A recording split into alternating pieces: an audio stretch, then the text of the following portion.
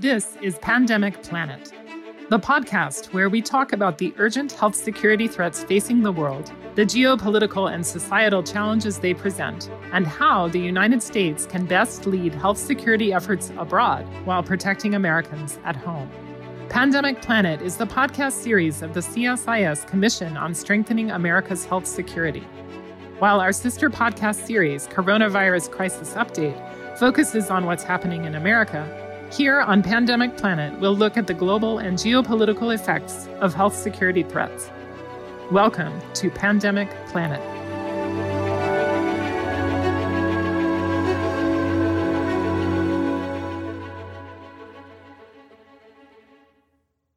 Hello, and welcome to another episode of Pandemic Planet, the podcast from the CSIS Commission on Strengthening America's Health Security. I'm Catherine Bliss, a senior fellow at CSIS. Back in February, my colleague and co-host, Steve Morrison, who is Senior Vice President and Director of the Global Health Policy Center and the work of the Commission, were joined by another CSIS colleague, Heather Conley, who is Senior Vice President and Director of the CSIS Europe, Russia, and Eurasia program. At CSIS, Heather oversees a portfolio of analytical work related to foreign policy and national security issues in Europe. In recent years, she has placed a special emphasis on the nature of leadership in the region and the evolving U.S.-Europe relationship in the context of diplomatic outreach by China and Russia. In this episode, we have the opportunity to talk with Heather about the impacts of COVID-19 on European political and social movements, the importance of European leadership during the COVID-19 crisis, the significance of the recent G7 meetings and Munich Security Conference, and the prospects for successful COVID-19 immunization campaigns and economic recovery in 2021 and beyond. Heather, welcome to Pandemic Planet. It's great to be with you, Catherine. Thank you so much, and you too, Steve. So as the pandemic got underway in 2020, Europe, the United Kingdom, Italy, and Spain in particular, were exceptionally hard hit with high caseloads and mortality. The entire region has suffered negative economic effects, and people are weary of repeated lockdowns, curfews, and school closures. The birth rate has fallen in some countries. And yet the arrival of new viral variants that may be more transmissible or more deadly has led to a fresh round of travel restrictions and border closures in a region in some ways defined as one of free movement. Here in the United States, we've seen debates over COVID-19 and debates around mask wearing, social distancing, and personal liberties spill over into protests last summer and episodes of political extremism earlier this year. Germany is in the middle of a political transition as well, with electoral processes underway in other countries too. So I want to start out by asking you, how has the pandemic shaped political outcomes in the European context? And to what extent has the pandemic really, reinforced the idea of European unity or tested that concept? Well, it's a great question. It's really done both. It has profoundly tested European solidarity, and in other ways, it's reinforced it. So you're absolutely right, I think, in describing, we've been in this pandemic lockdown mode for almost a year to sort of separate the phases of this. And you're really speaking about that first phase where Northern Italy, Spain, the UK, France were hit incredibly hard. And the instinct of those European leaders were highly nationalistic. It had nothing to do with solidarity. Boards were very capriciously closed without coordination, and that actually stopped the free movement of humanitarian supplies and food. You had calls from physicians and leaders in northern Italy begging for more PPE, and the German authorities wouldn't send additional materials. So you just had the worst of instincts.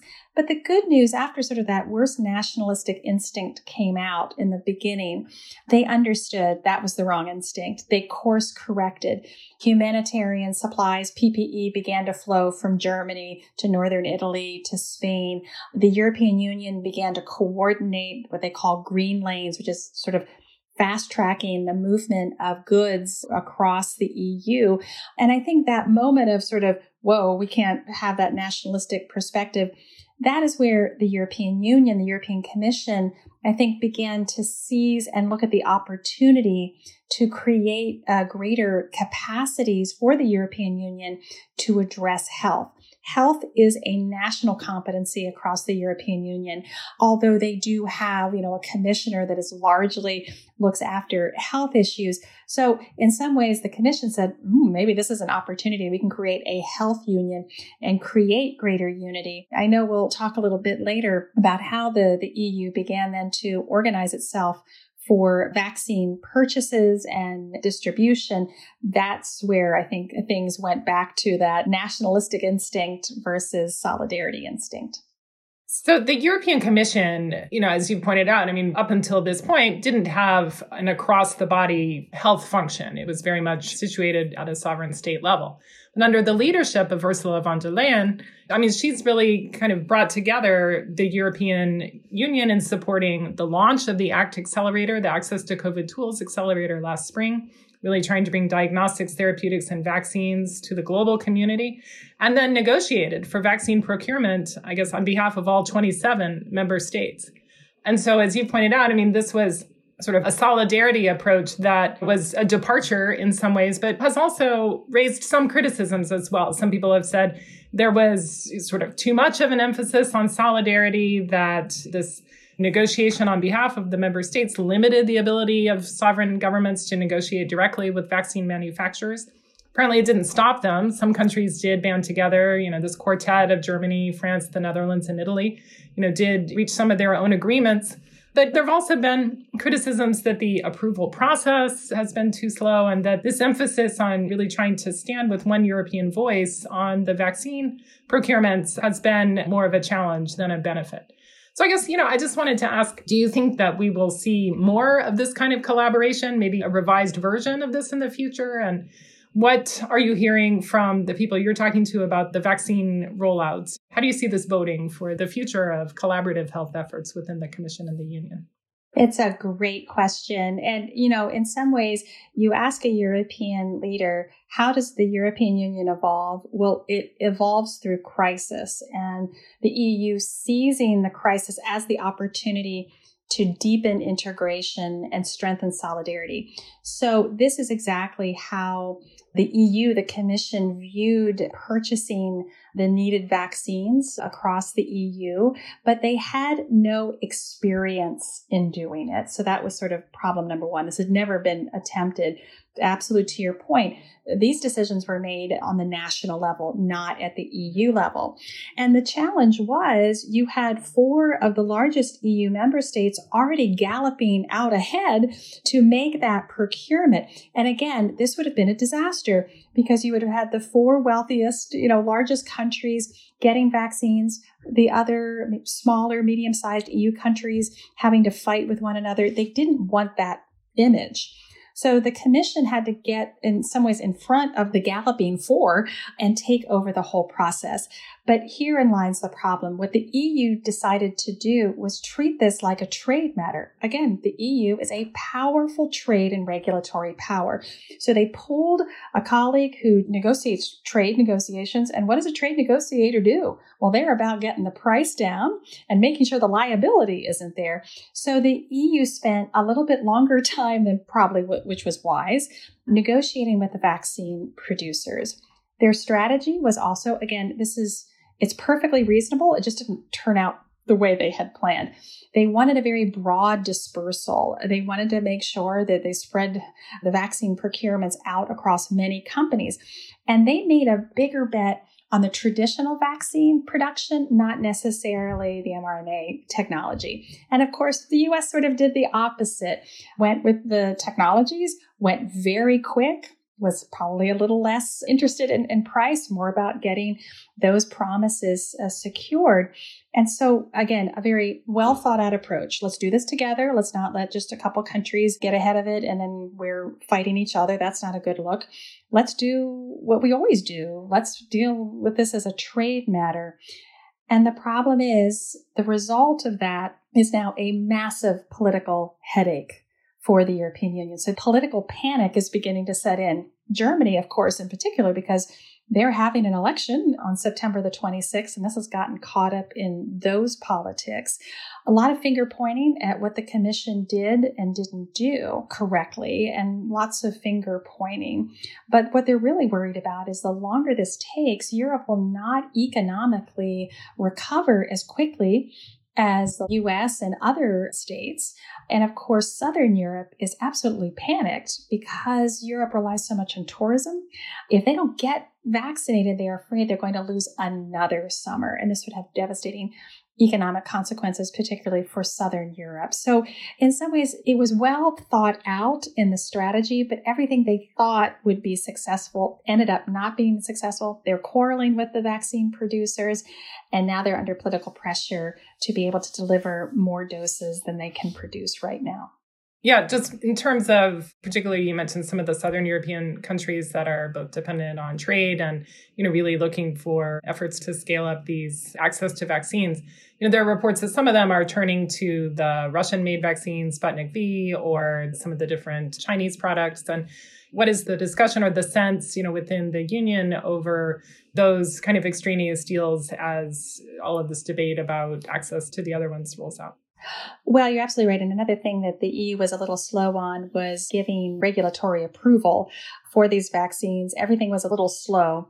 And as that, again, political panic, concern that the EU did not meet the challenge, that they don't have enough doses, they can't be more immediately distributed, EU member states have gone out and, said, well, if you're not going to help me, I'm going to go look elsewhere.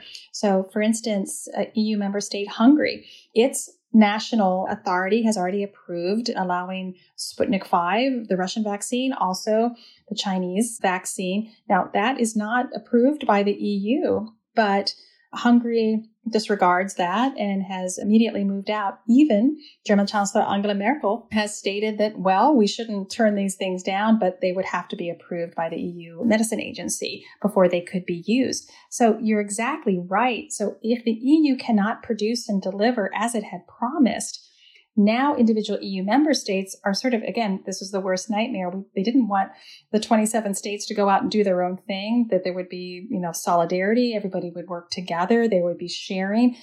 It's now starting to get a little bit more dynamic, and this is going to be hard for the EU to control. And of course, great power competition has now entered the vaccine equation, and EU member states are particularly concerned now that Chinese and Russian vaccines may be soft power and being used in Africa and elsewhere where the EU wants to make sure that it continues to maintain European soft power and influence. So again, when the EU starts not to deliver, the panic begins. They start looking for alternatives, which undercuts all the solidarity and the efforts that they have done so far.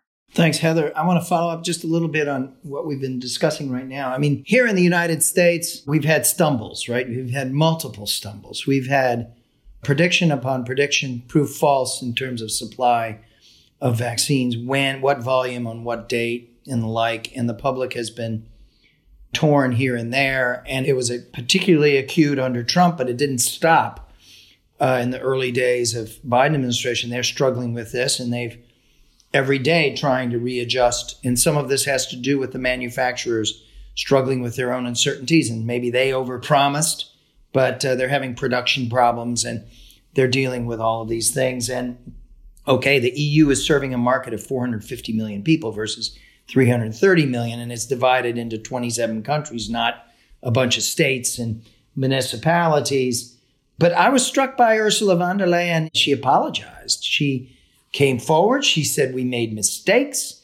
We were too slow in the process. We came to the table too late, and I'm really sorry. I expect also that they're, like people here, having pretty intense conversations with the manufacturers and saying, okay, we need a much more accurate rendering of this. The difficulties that AstraZeneca has had have compounded things. We can talk a little bit about that and talk about the controversy surrounding that. But before we get to that, though, do you think that Ursula von der Leyen is significantly damaged by all of this? Or is she going to be able to get past this set of problems, which is not just being felt in Europe, they're being felt in many places? Ursula von der Leyen has been damaged politically from this, no doubt, and she's had to apologize repeatedly. There has been so much scrutiny. Again, we can talk about Brexit because those two are just competing because they want to see, in some ways, who gets the benefits from leaving the EU. Do you get benefit from staying in the 27, or do you get benefit from getting out and being flexible and nimble? So this is part of this competition. This has been 5 years of tensions between the United Kingdom and the EU. And as I said, it almost, putting all the complexities aside, this is the first real test or examination of who benefits being outside the EU or being inside the EU. And on vaccine procurement and distribution today, it looks like the UK is more successful than the EU was. And that is difficult. That undercuts, again, sort of the mantra that we are stronger together. But if we're slower together, that has real world applications, particularly in vaccine distribution. So it's a real microcosm of the increased tensions between the European Union and the United Kingdom. We want to move on to talk just a minute on G7, G20, a little bit on the Munich Security Conference. I want to go back to something that Catherine was raising earlier about Russia and the Sputnik 5 or the Sputnik V, which now has, of course, phase 3 clinical trials have been published in The Lancet. They're being treated much more seriously, and the deals are moving forward. Is it your sense that we're going to see Sputnik V markets within Europe? Are they going to get authorization through EMA? Are they going to be able to move it? What do you think? So I think it's definitely a possibility that the EMA does eventually give approval, but it's going to be the EMA catching up with individual EU members that have already made those decisions. So again, it's not the EU in the driver's seat, it's the EU playing catch up. I think there's a couple of challenges here. I think Russia itself is having vaccine manufacturing challenges, lots of promises, a lack of clarity of how many are distributed. Clearly, there will be geopolitical implications of Russia providing vaccine to Serbia, the Western Balkans, some of its spheres of influence for sure. But again, by already pulling one EU country away, Hungary, they've already proven their point. But again, if the Russians would have gone through the steps, we should welcome more vaccine. It was unfortunate that they decided not to go through the appropriate steps. I think they would have had maybe quicker and more welcome receptivity if they would have gone through the clinical trials and had the transparency that I think everybody had hoped they would have gone through in the first case. Well, they may be entering that now that they have published the phase 3 trials from the Moscow trials, and those have been taken very seriously. So we may see a change here. So last week, we had President Biden joining into the G7 meeting that Boris Johnson hosted. We had the same day the Munich Security Conference, which President Biden appeared at with a number of other luminous figures from Europe. It was a big, big day for the reemergence of a different kind of American foreign policy with a heavy focus on the transatlantic alliance and the major power coalition, raising a lot of hopes, with a very heavy emphasis on health, on the pandemic, on pandemic preparedness, on meeting the gap, covering the gap in vaccines, on supporting COVAX. At the G7, they raised $7.5 billion going towards COVAX. Well, they added another 4.3, but it was a significant step forward. And of course, around the edges, a lot of discussion around, okay, when are these countries that have snapped up the doses that are going to be coming into production, the wealthiest countries sitting on 80%, 90% of the supply, when are they going to get serious about using those surpluses to meet the gaps? Because we don't want to be waiting a year or 2 years before making some determination. Macron from France said, well, maybe we should get ahead and then make a commitment, forward commitment of 5%. Boris said, in principle, perhaps, not too early. President Biden didn't talk about it at all. And these are hypersensitive issues in the midst of our current crises and our struggles, as we've just been talking about, to get through past the supply constraints. So where do you see this heading in terms of the debate that's going to happen in G7, G20? We have the Health Summit, May 21st. The EU G20 Health Summit's coming up. That's going to be a big moment. So between now and then, how do you see these issues evolving? You're absolutely right. Friday was a big transatlantic day. America is back. Both the G7, America's back and re-entering multilateral institutions like the World Health Organization, the World Trade Organization, and working with allies and partners is such a key moment. So again, I think it goes back to our conversation on the United Kingdom. This was a great way to spotlight the UK's leadership of the G7. A great way of displaying, again, the UK struggling with COVID, but feeling more confident in its manufacturing and distribution plan. And again, the G7 power is very concerned the Russian and Chinese vaccine going into areas influencing governments and regions and diminishing Western influence. So I think all of these factors certainly came together, but you're absolutely right. Again, the politics of this, it will be very difficult for leaders who want to show that they're supporting countries that can't get access to the vaccine, but they have to be very careful because they have to take care of their citizens. And so you're going to see this very careful balancing act. Again, Macron is the perfect example, wanting to make sure that there's vaccines available in Francophone Africa to, continue to maintain French influence, understandable. But at the same time, President Macron, who's going to be facing a presidential election next year, already very much politicking that moment, has to take care of French citizens at home. And my concern is, while the EU has made very bold promises, if they don't get their own distribution and manufacturing up, it's going to be very hard to tell their citizens that those vaccines will be shipped elsewhere. So I think they have to manage this carefully. The instinct is right. We have to do more for those countries that don't have access to this, while at the same time managing the domestic constituency as quickly and carefully as possible. Now, Merkel, the elections are June, right? No, German elections? September 26th. September. But really, all eyes are on the German elections and the political dynamics within Germany. There is a lot of finger pointing right now. I find it's probably the most politically dynamic in the whole EU sort of vaccine question. So that one will be something to watch very carefully. Well, she's been in power 14 years and she's become, within Europe, from a global health standpoint, she's become a savior. She's done things that no one else could do, and she's driven the commitments forward in a dramatic way, including when the Trump came in and we stepped back, the Germans really stepped forward. So are we going to see continuity in German approach, or is that an open question? So I think, again, think of this in phases. Germany had an exceptionally good first phase of this crisis. We were admiring how much they were able to control things.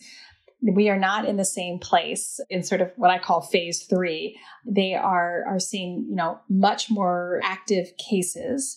You are seeing a lot of resistance when it comes to lockdowns. And they have been, again, you have to appreciate Europe's lockdowns are much more significant than US lockdowns. They're quite severe, although they allow schools to continue. That's sort of where we're cross purposes. They have had pretty violent outbreaks. In fact, the first parliament building that was attacked was the German Reichstag from lockdown protests. We're seeing the very exposed in the Czech Republic right now, which the Germans just got admonished by the EU for rapidly closing a border without consultation. So things are getting a little more what I would call wobbly in Germany. In part, they're experiencing now a much more significant part of COVID, a public that is very weary, and political forces that see both opportunity and challenge over the next 6 months before the Bundestag elections. I just wanted to get back to this question for a second of the transatlantic collaboration. And, you're saying that it's very hard for governments to make commitments internationally of vaccine supply when it's not clear that, they're going to have the entire population covered at home. And that certainly makes a lot of sense.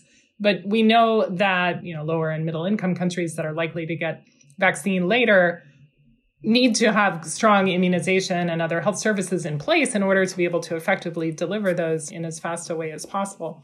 And, I'm just wondering what you see, even in the midst of pandemic and all this debate over access to supplies, what you see in terms of the potential for renewed or stronger U.S.-European collaboration around bilateral health approaches, support for countries on the ground, and sort of more general global health security, and even looking ahead, pandemic planning, purposes in the longer run. Yeah, I think this is a great question. And there is an enormous amount of transatlantic collaboration across the health spectrum. I mean, just looking at Pfizer and biotech, this is a transatlantic product, literally.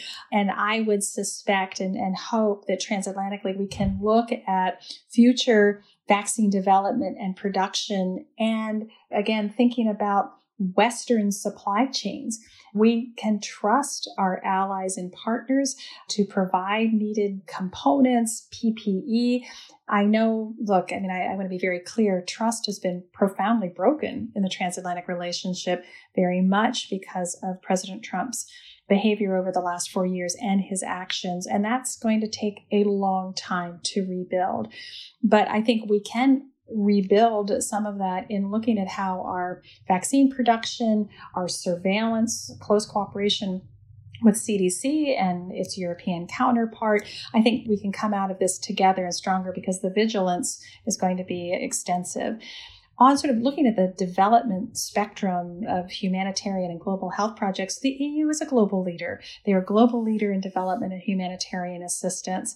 And it's something that we've always worked very collaboratively with the EU, whether it was Ebola, whether it's major global health challenges. So we have that backbone, if you will.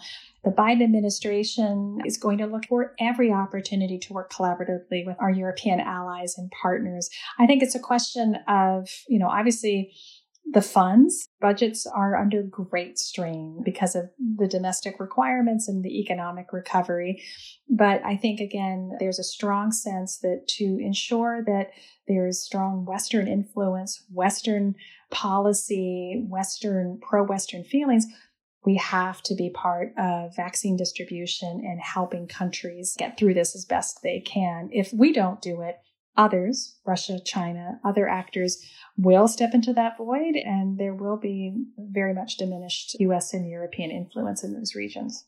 Heather Connolly, Senior Vice President and Director of the CSIS Europe, Russia, and Eurasia Program. Thank you very much for joining us today, sharing your insights on the impacts of COVID-19 on European political, social, and economic processes, and your insights and speculation in the crystal ball as to what the future holds for transatlantic collaboration and collaborative work in the years ahead around global health and pandemic preparedness. Thank you very much. If you enjoyed this podcast, check out our larger suite of CSIS podcasts. From Into Africa, The Asia Chessboard, China Power, AIDS 2020, The Trade Guys, Smart Women, Smart Power, and more. You can listen to them all on major streaming platforms like iTunes and Spotify. Visit csis.org/podcasts to see our full catalog